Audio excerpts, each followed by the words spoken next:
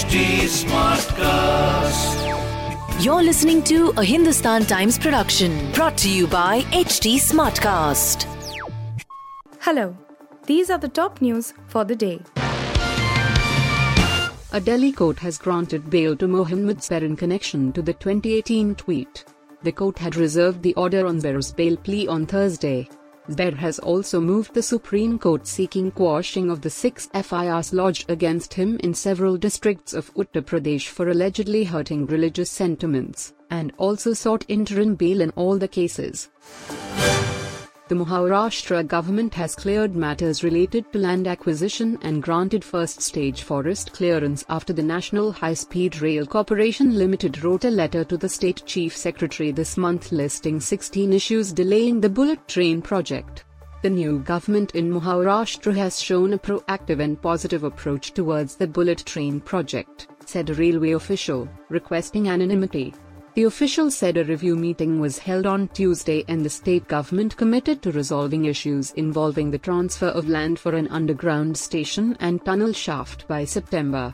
The official said that Stage 2 forest clearance is also expected by September. A woman must not be forced to choose between her child and her career, the Bombay High Court said last week, as it allowed a mother to take her daughter with her to Poland where she has secured a job. Justice Bharti Daure set aside a lower court's order that restricted the woman's travel on grounds her right to professional development had been overlooked. On noticing that the impugned order has failed to consider an important aspect of right to development, being vested in the petitioner as she cannot be asked to choose between her child and her career, the impugned order is quashed and set aside, Justice Daure stated. Ministers in Canada have condemned the vandalization of the statue of Mahatma Gandhi in the Greater Toronto Area, GTA, while local law enforcement is investigating it as a hate-motivated incident.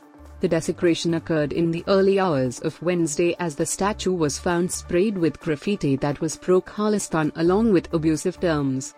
The 20-foot-tall bronze statue is situated in the Peace Park at the Vishnu Mandir in Richmond Hill in the GTA. Singer KK's family has shared a heartfelt note after his untimely death on May 31st. His family has changed the profile picture of the singer's Instagram account to a picture of him performing on stage with full passion. His family members said in their note that the singer got the chance to do what he loved almost until his last moments, and that was a privilege granted to very few. They added that his death is the worst pain they have experienced. You were listening to the HT Daily News Wrap, a beta production brought to you by HT Smartcast. Please give us feedback on Instagram, Twitter and Facebook at HT Smartcast or via email to podcasts@hindustantimes.com. Until next time. This was a Hindustan Times production brought to you by HT Smartcast. HT Smartcast.